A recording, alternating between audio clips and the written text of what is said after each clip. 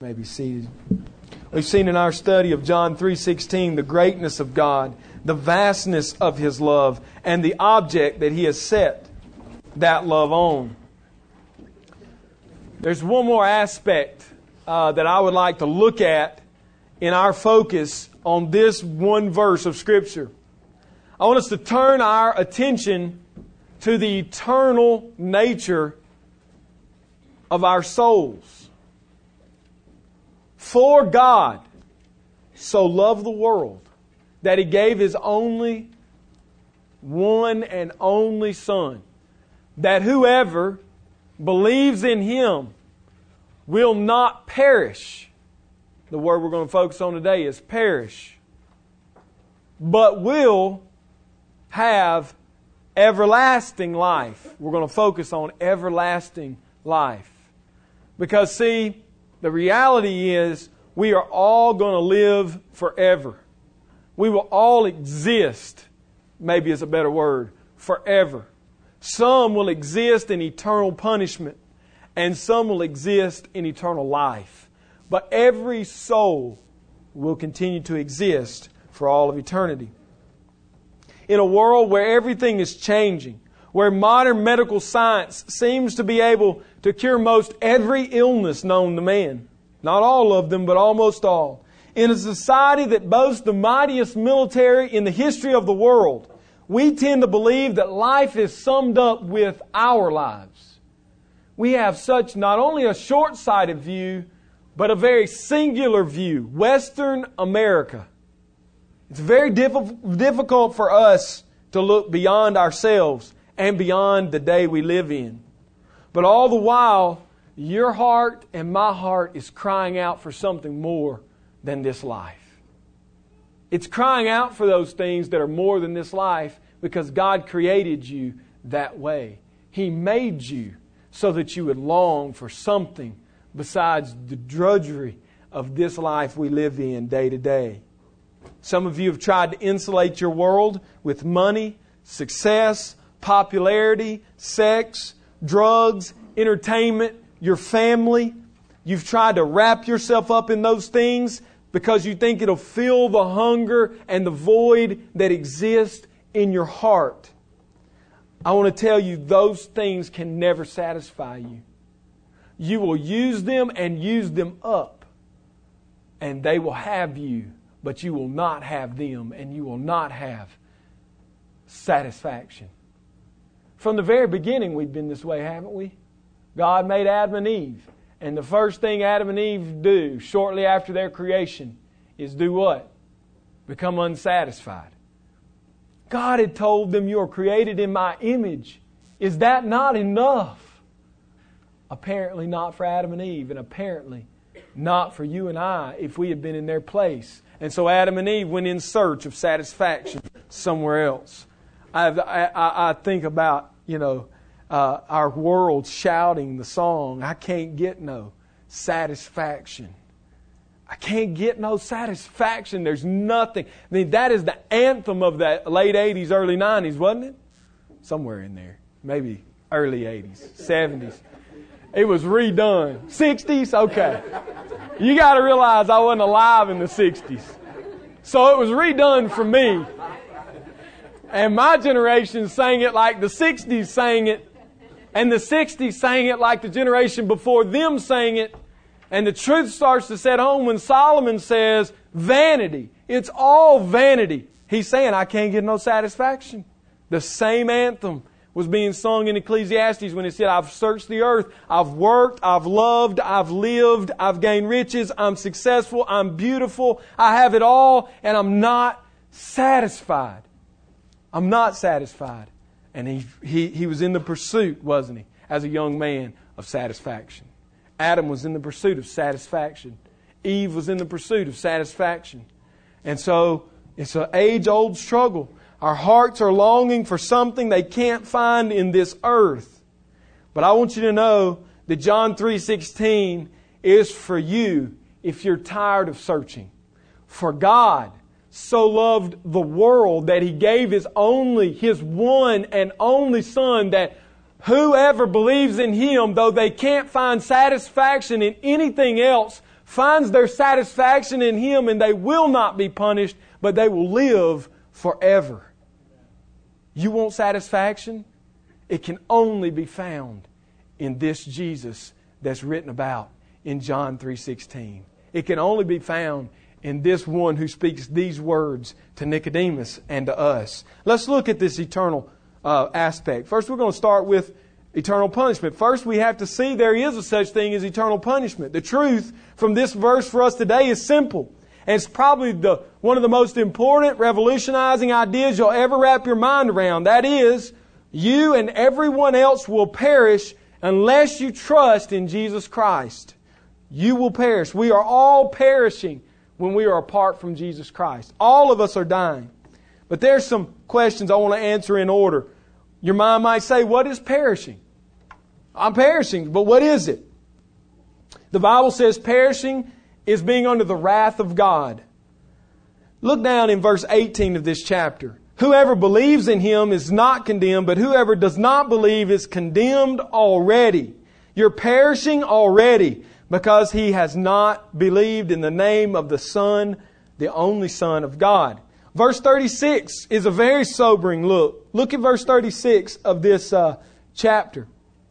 Whoever believes in the Son has eternal life. Whoever does not obey the Son shall not see life, but the wrath of God remains on him. The summary verse for this chapter, this look at life, eternal punishment, is John saying, if you believe in Jesus, you have life. If you don't believe in Jesus, you're already perishing. You're already dying. You are already facing punishment. It's imminent. It's here already. But as we look at these things, I want to show that perishing is the absence here under the wrath of God. The wrath of God is the absence of the love of God. To perish means that you will remain under the wrath of God because you will not trust in Christ. And that's a terrible place to be. Perishing means fiery torment. We don't like to look at this, but the truth is still the same. John wrote in Revelation 14:10, I put it on the screen so you don't have to turn to it. He says, He, the person who does not believe in Jesus, he will drink of the wine of the wrath of God, which is mixed in full strength in the cup of His anger. And he will be tormented with fire and brimstone in the presence of the holy angels and in the presence of the Lamb. Perishing is not going out of existence. Perishing is existing in fiery torment, knowing that you do not have a relationship with the Son and with the Father. Punishment is hell, not annihilation. I've heard people talk about things like, if I had to go on living any more in this life, I'd just soon go to the next. It can't get much worse. Oh, yes, it can. And it will. For every person who dies outside of Christ, things get much worse. You can't imagine it. I can't imagine it. We can't imagine it because the glory of God surrounds us. The love of God surrounds us. The body of Christ surrounds us. The warning signs surround us. The Word of God is for us. And we have it all around us. And we live in an environment that is flooded with God. And we can't imagine a darkness so dark where there is no light because there is no Son, Jesus Christ. We can't imagine a torment that is never ending because all things are temporal in this life. We can't imagine a place where there will be no rest from your torment. We can't imagine it because we've never visited it, but trust me on this, the Bible is clear. Just from this one verse alone we see, if you do not believe in Jesus Christ, you face this eternity. Not annihilation, but torment. Perishing means separation from the glory of God. 2 Thessalonians 1:9, Paul writes, these will pay the penalty of eternal destruction, away from the presence of the Lord and from the glory of His power. You take the worst natural disaster you can imagine where there seems to be no end in sight. And that pales in comparison, because even then God's staying hand of love and mercy is on us. I think about the tsunami. Just imagine the sheer and utter agony and torment and fear and all of the things that must have gone on in the hearts of the men and women that watched their lives be swept away. And it would seem there is no end when the ocean is as far as you can see, and all you can see is a wall of water that keeps growing bigger and bigger and pushing further and further inland. You have to begin to think, is this ever going to end? Minutes become hours. Hours become days. Days become months. And months become years without end, it seems, in this suffering. And yet, the hand of God stayed that storm, stayed that wave, and saved millions of people. It didn't cover the earth. It only covered a few people. And even for them, the water went back in its place, and they were relieved. But in hell, in punishment, the glory of God is absent, and there is no ceasing from these punishments. Here in this world, God reveals Himself in thousands of ways around you every day. But you may not see it, but He is at work. In hell, the perishing will be cut off from His work, all of His work, except His wrath. That's the only experience they will have. That's the only experience you will have if you die outside of Jesus Christ. Perishing is everlasting and irreversible. John 3:16 says that punishment is the opposite of eternal life. Now, I know some play word games and they look in their lexicons and they find that the word eon or ion does not only mean eternity. It means for the ages upon ages. The only problem with the argument is that if you do away with the eternal punishment of man, you do away with the eternal life of man. And so not only will hell cease, but heaven will cease. The only problem with the arguing from this one word, everlasting, in your text, or ion in the Greek, that can't mean age of eternity. It only means ages on ages. The only problem with that, the flaw in that argument is this. There is no word in the Koine Greek any stronger for everlasting than age upon age upon age upon age. In other words, the writer, when he wrote ion, had in mind something that is without end. Something that stretches from age to age to age to age into the future with no end. It also stretches to the past. In the Old Testament, God is called the everlasting Father.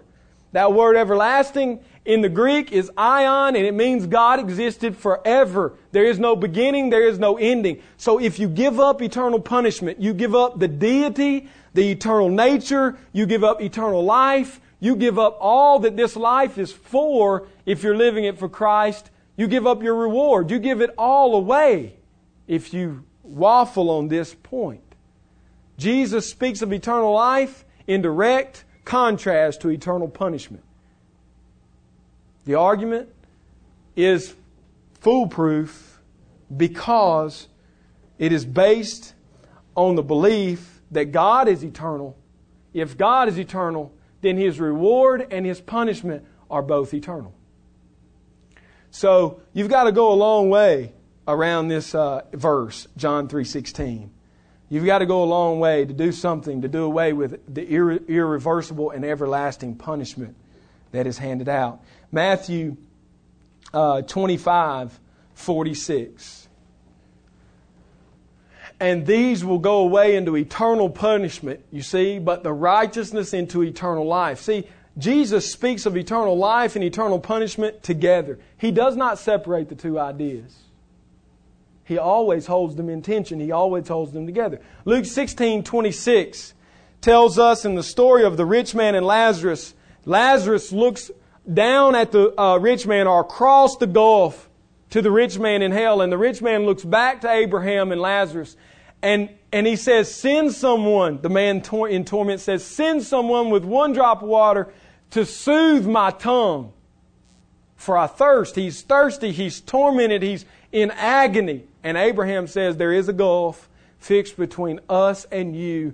No one can cross from there to here or from here to there. We have in this idea the idea that neither will Christ or can Christ cross over that same gulf. We don't need to stretch it too far, but the reality is Christ is not in hell. Neither will He ever be in hell. That gap, that chasm is so great that it has been shut off to everyone. It's not a matter of if it's everlasting or irreversible. That is a fact. And you may say, nobody ever told me. When you face Christ, when you face Him outside of Himself, when you face Him as the judge and not the Redeemer and not the Savior, you may say, no one ever warned me. And the Lord will be able to say to you now, on September the 24th in 2006, you sat ordained by me in a congregation called Grace Fellowship, and I sent one of my men, and he preached these messages to you, and you have heard, and you did reject, and you were warned. Now is the acceptable time. Today is the day of your salvation. The great news of John 3:16 is that the love of God rescues us from the wrath of God through faith in Jesus Christ. We see that what punishment is. Why are we all perishing or being punished if we don't believe in Christ? It's simple. Romans 3:23 says, "For all have sinned and fall short of the glory of God." Romans 6:23 says, "The wages of that sin is death." Everyone is perishing because everyone has sinned, and we're all earning death. All is inclusive. This is an inclusive statement of all mankind. Everyone from Adam until the last man has sinned and fallen short. But there's a less simple but crucial way of seeing this. Why is sin so serious, and why is it deserving of perishing eternally? And this is an argument that is age old, but I've actually been confronted with it recently. And that is, we are finite. You have to put your thinking cap on. God is infinite. I'm finite. I committed a finite number of sins. Right? I mean, they may have been millions. I don't know. But there is a number of the sins. Billions. Zillions. You stretch the number out, but there is a number. It's quantifiable because your life began and it ends at some point, right? So if I'm finite, my sin is finite, why must I suffer an eternal punishment? If you punished your children, if I punished my children because of their sin for all of eternity, would I not be unjust? It's a basic law, isn't it? The punishment has to what? Fit the crime. The Old Testament faced this. If a man stole, there was a just punishment for that. He had to pay back retribution. He had to be punished. If a man killed another person, that was a whole other story, wasn't it? In the old, the just punishment was capital punishment, death for that man. If you take the life of another, your life shall be taken by man, the Bible says. And so there was just punishment, and we've set up a system, or God has set up this system of justice. The punishment must fit the crime, and my crime was finite. So how can God then punish me forever? Because your sin was not against another human. Your sin was against an infinite God. And so though your sins are numbered, and they are however great or however small, and they are finite, one sin against an infinite God is an infinite offense. The reason that He can hold us accountable for all of eternity is because He is not like us. And because He is perfect, and because He is holy, and because He is infinite, then the sin must be paid for. He is the beginning and the ending of all things. Every person depends on Him for everything. We owe Him perfect trust and allegiance and love and worship and honor and respect and obedience because He made us and owns us and sustains us. Therefore, if you reject Him, you have made an infinite mistake. If you distrust or disobey or neglect or enjoy other things other than Him, it's an infinite sin, not a finite sin. Lying to me is here one day and gone to the next. Sinning against the holy God who is infinite is infinite. It never ends. As long as He exists, that sin exists. You cannot make payment, and it must be paid for. Why are we all perishing? Because we've all sinned. Because the punishment for that sin is death. And why is it eternal? Because we have an eternal God. The more you dwell on, the more precious this verse becomes. God loved us enough that He gave His only Son to rescue us from this awful and dreadful perishing. It's also helpful to hear this threatening view. I want you to understand. Some would say, well, is it even productive to tell people they're perishing? Yes, it's productive. Many of us could testify of how the wrath of God drove us to the gospel where God relieved our fear. I want to say no man is saved unless he is afraid. You can't be saved. I told the little children today in catechism, 4th through 6th grade, you can't be saved from sin unless you know what sin is. You can't repent from something you don't know. And so, yes, it is both helpful and needful and necessary that we talk about eternal punishment. Some would argue differently. They would say, oh, we're in the age of grace and you're just scaring people into the kingdom. I forgot who the great preacher was, but he said, I'd rather them be scared into the kingdom than to go happily into hell for eternity. And you may leave here today afraid. If you're without Christ, that's not a bad position to be in. Because the Bible speaks strongly towards you that there is a day coming when you will pay the price if you do not trust in Him. In 1725, John Newton set out. He became a captain of a slave trading ship. He was rebelling against his faith. He was rebelling against his father's faith. He was brought up in a Christian life. He was an altar boy at his church. He was a person in the choir. But he hated the things of God, and as soon as he had opportunity, he rebelled. He almost shipwrecked, and while God was dealing with him after that, he was in Londonderry, Ireland, hunting. As he was hunting, he started up a steep cliff with his gun there beside him. As he was climbing, he lost his balance, and the gun went off next to his face. Singed his face. It blasted the bill of his cap off. After that experience, he sat down and contemplated life. Isn't it funny how near-death experiences cause us to contemplate where we are with Christ? It's happened to me. I've been in situations where I thought I was going to die. And I thought, okay, am I right with the Lord? Because I don't want to die unless I know, as sure as I can, that Christ is my God. And He is the only one for me. And so he had that day where he sat after having this gun almost blow his head off, literally. And he thought about Christ. And he found the place where Christ was, and he was saved. So he wrote this hymn. 'Twas grace that taught my heart to fear, and grace my fear relieved.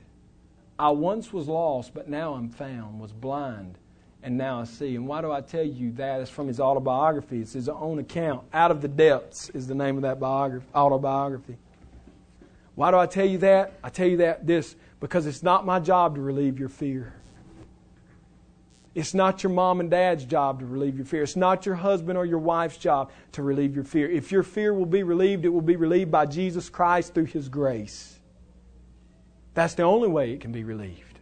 So if you're here today and you're afraid and you think after hearing this message, what if I'm not saved? What if I'm not in Christ? What if I don't believe in Him?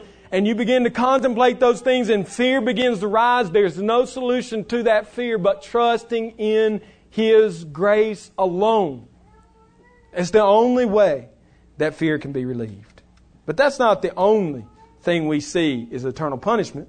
We need to understand that there is eternal life in Christ. Eternal life is in Christ. John 1:4 says, in Him was life, and that life was the light of men. John 14:6 says, I am the way, the truth, and the life. No man comes to the Father except by me. Eternal life is first and foremost the life of the Son of God. God is eternal life. That's why John Piper wrote the book, God is the gospel. Salvation is not the things we get in heaven. Salvation is getting Christ, getting God. God is eternal life. Therefore, it's supernatural. It's not something we have by our very nature. We are opposed to eternal life. If we get it as a gift. Richard and Amato kept our children. And Richard was reading, or Hannah Grace was reading, I think, the Sinclair Ferguson's big book of questions about Jesus. All you parents, there's a series of these big book of questions. They're great for causing a little one to think. She's reading along. She got some words that's kind of hard, you know. Richard's going to try to trip my 4-year-old up. Says, what is grace? Without a thought, grace is a gift.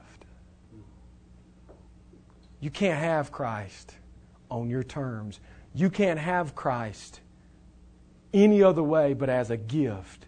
Eternal life is a gift. It is not earned. It is not merited in any way. It is not your nature that saves you. Nothing but a gift of God through His Son, Jesus Christ. And that gift is Himself gives eternal life. Eternal life is supernatural. Punishment is our nature. Eternal punishment is what we get by our nature. Eternal life is supernatural. It's not natural to us. And as a supernatural act above what that we cannot manufacture. In Him was life, and that life was the light of men. Eternal life comes to us through the Word of Christ. John 6:68. Jesus says, will you leave me also? And Peter says, to whom shall we go? What? You have the words of eternal life. Peter found his satisfaction in Jesus Christ alone. The life of Christ is mediated or brought to us by the Word, and it's through His Word that we receive eternal life. He Himself is called the Word of God. Remember our study. John 1 and 14. In the beginning was the Word, and the Word was with God. The Word became flesh, verse 14 says, and dwelt among us. The Word, Christ is eternal life. The Word of Christ brings us eternal life. In hearing of the words of eternal life, God draws people to Christ. John 6:44 says, no one can come to me unless the Father who sent me draws him. Christ is where eternal life is received. And we have to come to Him to receive it, but we come through His Word drawn by God the Father. John 3:20. Look there in the passage in John 3:20. It says, for everyone who does wicked things hates the light and does not come to the light, lest his deeds should be exposed. By nature, you are under punishment. You are under condemnation. You are a sinner. You are dead. You have no hope. All these things are true, and you don't want to come to the salvation of Christ. You want to stay in the darkness by nature. You want to hide from the light. We are roaches in our nature who, when the light is switched on, run to the darkness. We are nothing more than roaches who run from the light of the truth of the gospel. So how are we saved then? God must draw us to Himself by His Son through His Word. And when He draws us, we will be exposed, and our hope will be in Him. He overcomes our hatred for the light and opens our eyes to start seeing Christ for who He really is. That moment happened for you. It may have been years ago, but it happened for you. Think back to that time when Christ became more than a set of historical facts, but He became reality to you. If eternal life is going to come into our lives, we have to start seeing Jesus. And that's what God does when He draws us to Himself. It opens our eyes. It awakens the sleeping. It saves the dead man. We receive eternal life through believing in Christ. When we hear the words of life and yield to the drawing power of God and believe in Jesus, we receive Him into our lives, and with Him we receive eternal life because He is eternal life. I am the way, the truth, and the life. In John 15:5, He says, I am the vine and you are the branches. In other words, if you believe in Christ, you are united to Him, and the flow of eternal life begins to flow into you. And I want you to know that in believing in Him, you have eternal life now, not in the future. If you believe in Him today, you have eternal life today. Jesus shows us in 5:24, truly, truly, I say to you, he who hears my word and believes Him who sent me has, not that he will have it, but he has it now, eternal life, and does not come into judgment, but has passed out of death into life. Eternal life is now. It is in the present. Believing is the link that unites us with the love of God. For God so loved the world. Then you can put in there faith. And then what happens? You're moved from death to life in John 3:16. If you want to diagram and sum up the message, it's this. For God so loved the world that faith in Christ brought you from death to life. John 3:16. And that's the only way you come. And it's the only way that you or I can be saved. The eternal life is a relationship with God the Father and God the Son. John 17:3 says, this is eternal life, that we know you, the only true God, and Jesus Christ whom you have sent. Eternal life doesn't come to those who pray to prayer. Eternal life is for those who have a real relationship with the Father and the Son. Jesus said, if you've seen me, you've seen the Father. If you have a relationship with me, you have a relationship with the Father. The question is, do you have a relationship? If you don't have a relationship, you don't have eternal life. And you're under punishment. Eternal life is not interrupted at death. John 11:25-26, Jesus says, I am the resurrection and the life. He who believes in me shall live even if he dies. And everyone who lives and believes in me shall never die.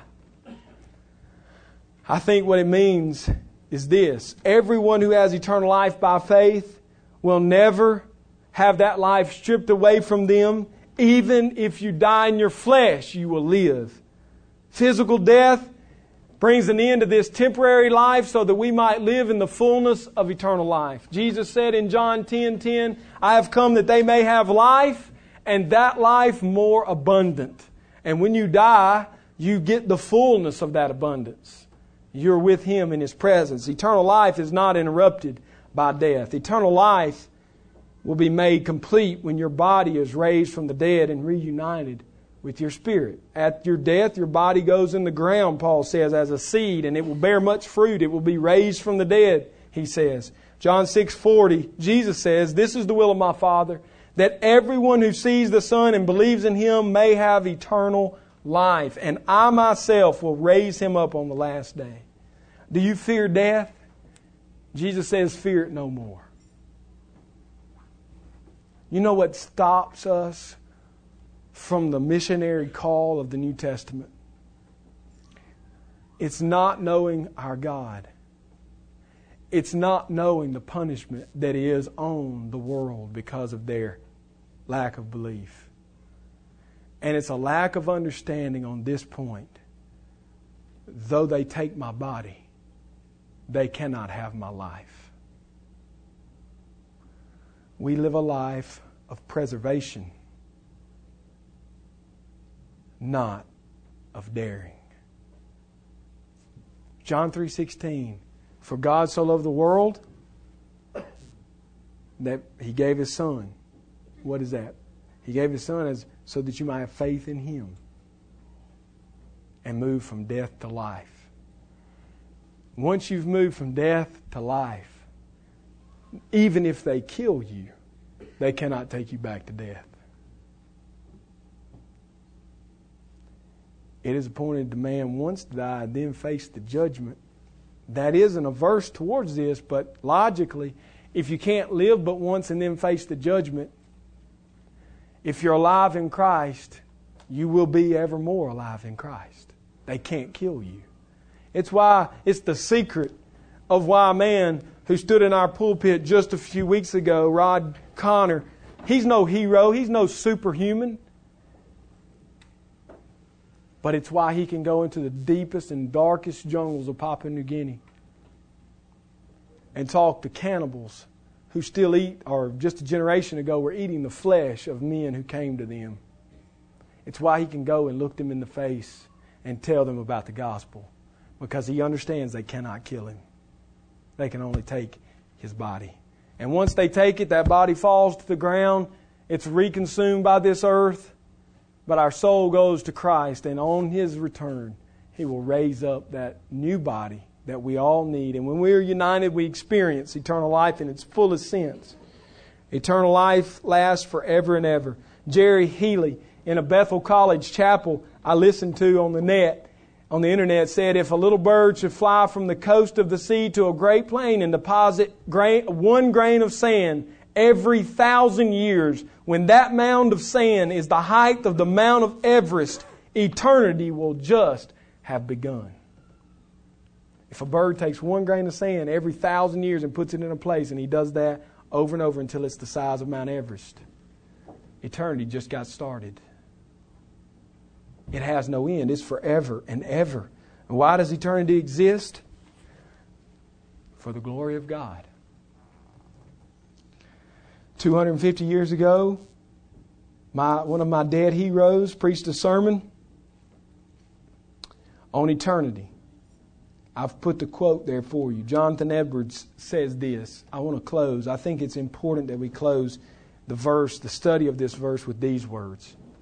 The fountain that supplies the joy and delight which the soul has in seeing God is infinite.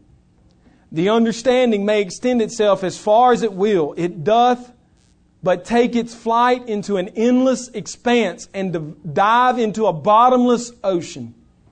It may discover more and more of the beauty and loveliness of God, but it never will exhaust the fountain. Then he comments on the infinite love of God based on Ephesians 3:18 through 19, where Paul says that you may be able to comprehend with all the saints what is the breadth and length and depth and height, and to know the love of Christ which passeth knowledge, that you might be filled with all the fullness of God. Edward says, we can never, by soaring and ascending, come to the height of the love of God. We can never, be descending, come to the depth of it. Or by measuring, know the length and breadth of it. Let the thoughts and desires extend themselves as they will. Here is space enough for them in which they may expand forever. How blessed, therefore, are they that do see God, who are come to His exhaustless fountain, Jesus Christ. After they have had the pleasure of beholding the face of God millions of ages, it will not grow a dull story. The relish of this delight will be as exquisite as ever.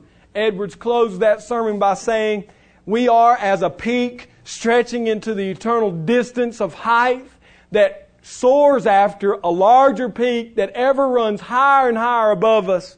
And we never reach the top of that peak, because that peak is everlasting, eternal God. And His love is that peak which stretches above us. We are like a mountain climber in eternity, climbing up that peak, thinking when we see a ceiling of clouds, I've reached the top, just a little further, only to break through those clouds in eternity and see yet another expanse which reaches again into the far reaches of eternity. And when you climb there and you know that love of God, you think, I have exhausted Him. It's all there is to know. And He says, no, there's a higher peak which you must scale. And then you begin to scale that peak. Eternity is nothing more than trying to exhaust the exhaustless fountain of Jesus Christ.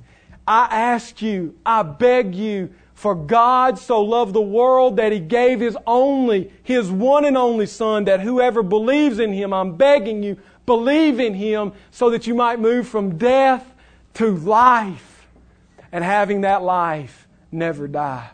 Please, as I beg with you, hear these words And I beg the Holy Spirit that He will convict you of your sin, that you might know who you are without Him and who you will be because of Him, and you might stretch into eternity trying to exhaust the exhaustless God that we serve. He loved us. He gave His Son. He moves us from death to life. Believe in Him. Believe in Him today. Father, forgive this mortal man for trying to comprehend the immortality of the one who has created all things. And I say with Paul, as I contemplate the thought of your love, it is higher than anything I can reach to. It is lower than anything I can descend to, and it is immeasurable. Its length and width are immeasurable. God, we could never exhaust your love. And so, may we, with your grace, reach for that peak. May we strain for that goal, which is the high calling which we've been called to in Jesus Christ. May we look into your face. May we see who you are. May we cry out with Moses, your prophet, show us your glory. And Lord, if we could only see but just a bit, just a piece, just a fragment, our hearts would be satisfied. We would be full. And yet you would be still unexhaustible. Our minds are only part of the equation, God. You must change the heart. It's not enough to know the facts. I trust that if they have come faithfully and they have heard this exposition of John 3:16, they know the facts. They know that you are a great God who is eternal and everlasting. They know that you have a love which is immeasurable and everlasting. They know that you gave your only and one and only Son. They know these things, and now today they've heard there is punishment and there is life, and they know the only way is through your Son. Believe in Him and you will be saved. And yet they can leave with all of those facts and go to hell unless you change their heart. Please, God, do what only you can do for those who are lost in this congregation today. Make them call out. Draw them to yourself and save them from their sins. Lord Jesus, we love you. We praise you. We adore you. And it's in your name we pray. Amen.